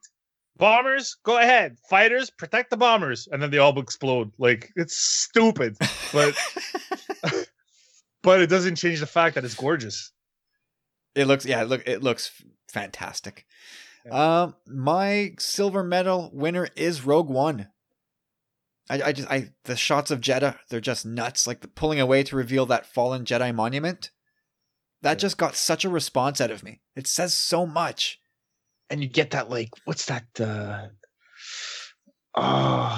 sitar or something like that, the bang, like in the background when you see like the statues and stuff. Like, yeah. Again, I'm leaving the soundtrack off to the side, but it all plays a role. But just that one shot, seeing that Jedi monument, it says so much about where the Jedi once were, where they've fallen to, and just like the state of the galaxy as a whole. Like that one shot, which really means nothing, just pulled such a response out of me. And just like the clarity and framing of the space battle above Scarif. For me, it's the gold standard of space battles in the saga. Oh my god. I just love it. Like it just puts you right in the middle of it. And I don't think the sound design is groundbreaking, but it's optimized, I would say, and it's just a great cinematic experience for me. Oh yeah. Corey, the gold medal goes to A New Hope. Wow. Just again, like I'm on the same page as Mike in the sense where I'm looking at everything from when they were made. And this film, like you had said, Kyle, it has it all. The sound wise, incredible. Like it just created all these iconic sounds. TIE Fighter being at the bottom of the list, most likely. But it's just completely revolutionary for the budget it had. And cinematography wise, like Twin Suns. Come on. Need I say more? Like, just so good, man. Like being at Mos Eisley again, like just so much new stuff. Like George Lucas always had a vision for stuff like this, and I don't know, that budget, everything combined, it has to be number one. Like J-Dub, him, like the crew, completely iconic, and it just Ben Burt. Sorry. Anyway, other way. Just it set the precedent, man. Just like Mike said. So yeah, there can be no other, man. Number one. Well, there can be another, and it's Rogue One. And just from every single sequence, just that Krennic shuttle going through the rings of that planet to get the Galen. No, Kafrene is another scene. I'm talking about Krennic's shuttle at the beginning. He's actually going through the rings of a planet. Lamu. Oh, to get to Lamu, yes. Yes. To get to Galen Erso. And just that opening shot was like, I was hooked. It's so confusing you know what? the I'm first kind time of- you see it. I remember that so well. It's like what the are we watching? Oh, like, sorry. It's like, what are we seeing here? You know, like it was crazy. Like honestly though, I watched it again last week with my kid for the first time. He saw it for the first time, you know, and that really stood out for me because like even the shadow from the planet, you know, it like throws you off. Yeah. No, it's great. Can I continue now? Or No. okay. Hang on. You want to sneak another F-bomb or 3 in there? Don't do it. So I was as I was saying, I don't. Then when we do get to the Ring of Kafrene, we've never seen that on screen before. No, it's wild. There's nothing, even on Edu, in the rain, you're able to hide a lot of stuff.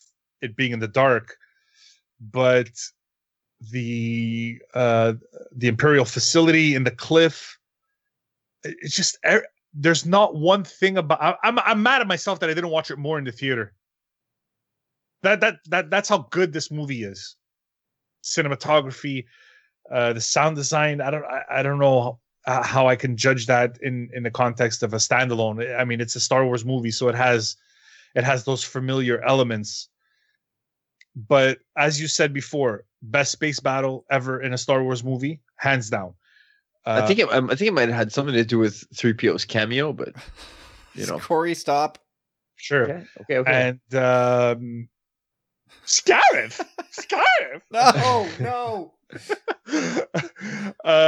No, but you had the space battle on around Scarif. You had them storming the beach on Scarif, which for me, that Rebel versus Imperial is better than what we get in Hoth. Vader mowing down rebels in the hallway. I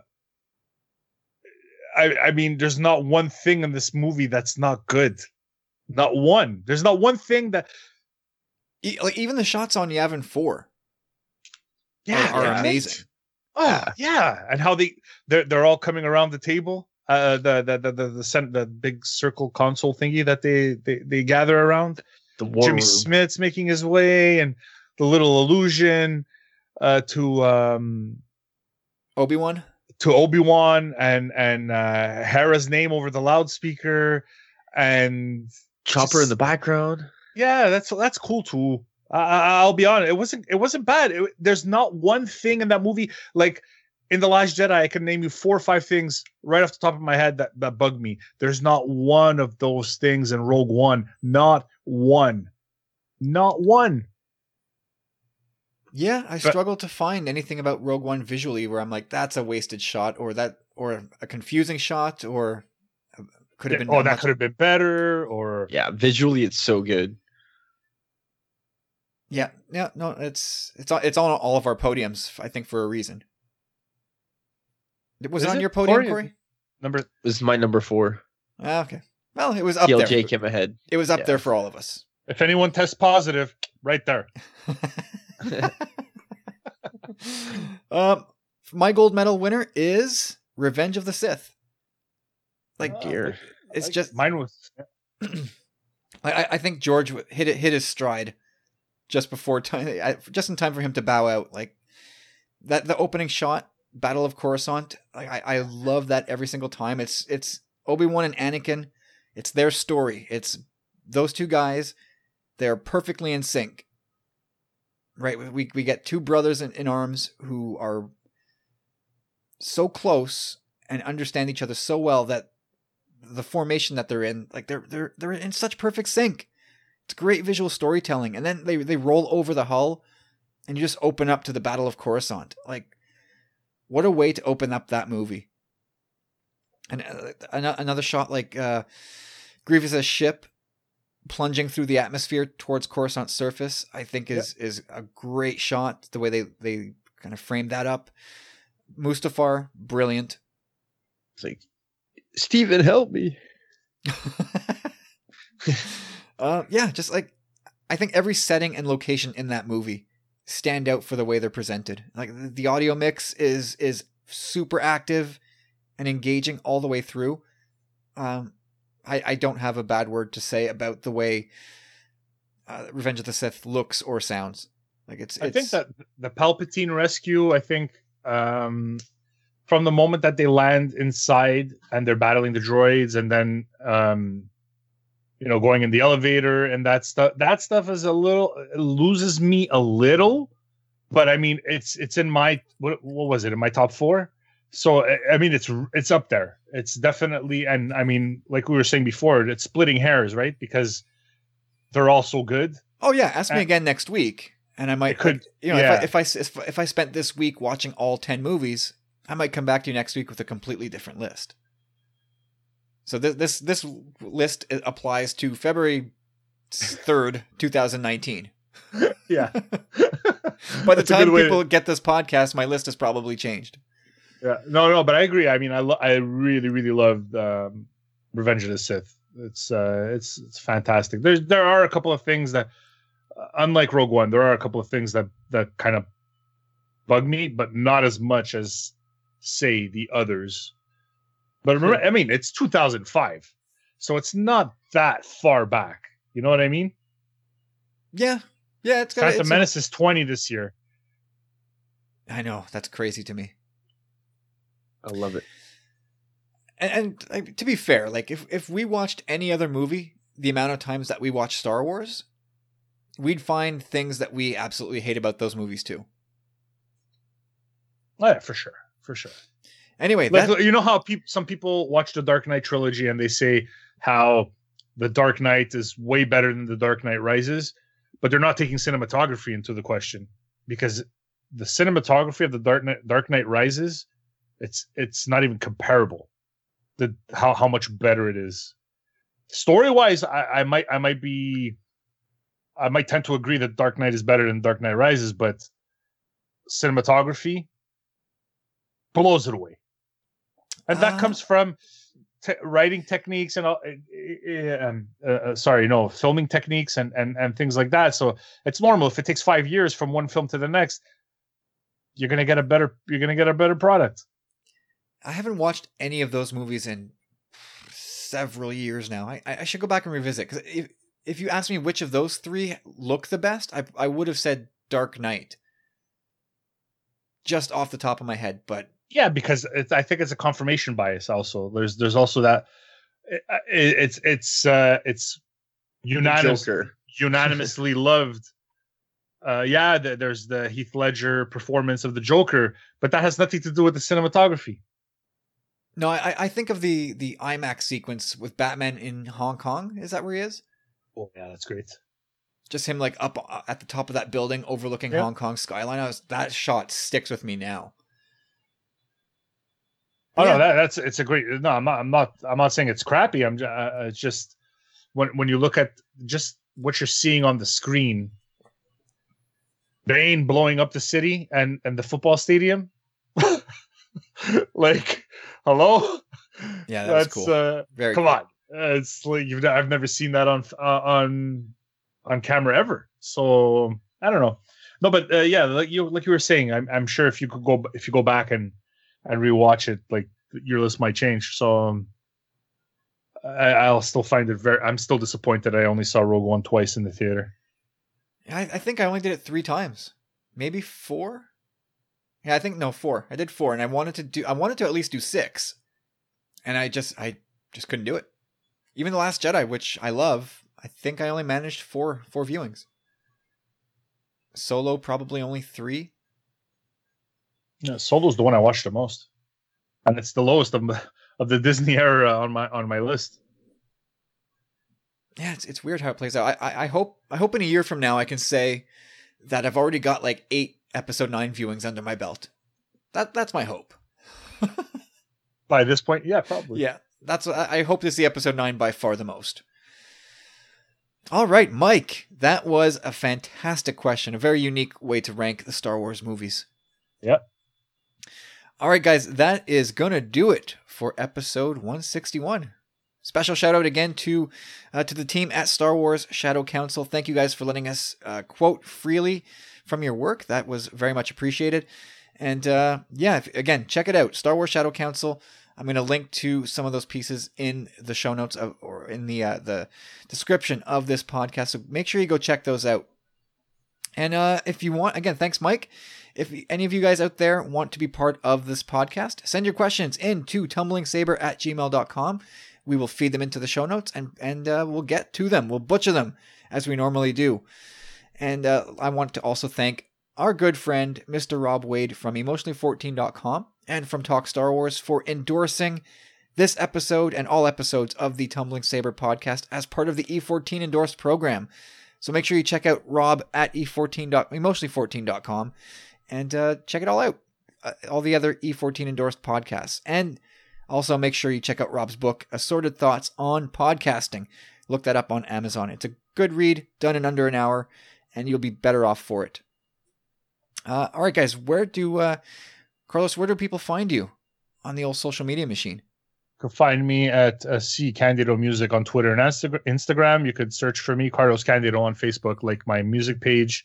And you can find me on Patreon at patreon.com/Carlos Creates. For $3 a month, you'll be part of our community where you guys get to get a new song every month. I haven't missed a month yet. It was close. Down to the wire. Down to the wire again.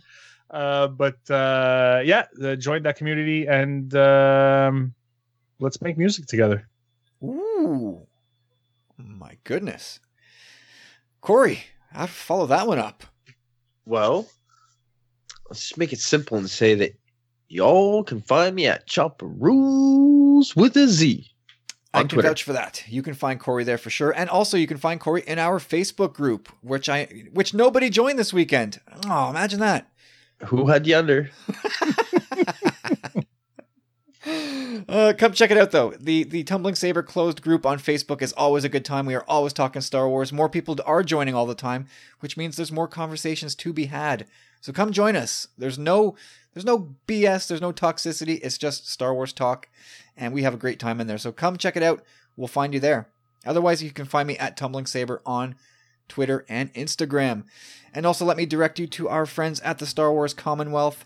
Our network continues to evolve, and we think we're getting better and better as we go along. But check it out. Go find us at StarWarsCommonwealth.com. Check out all the other podcasts. Or you can just simply look up Star Wars Commonwealth on iTunes as a podcast provider. And that's it, everybody. Have yourselves a great week. Thank you so much for listening, and we'll talk to you all in episode 162. Struggle for the answers, questions frighten me. Circles getting wider, it's harder just to see.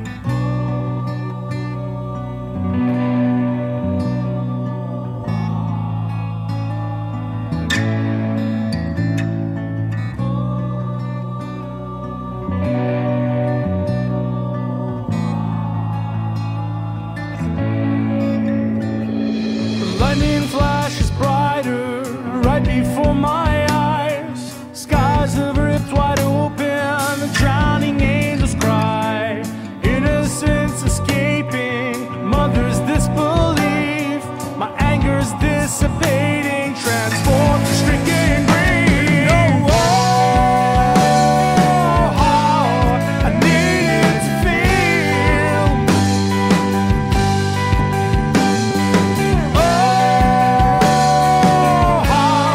I needed you here with me.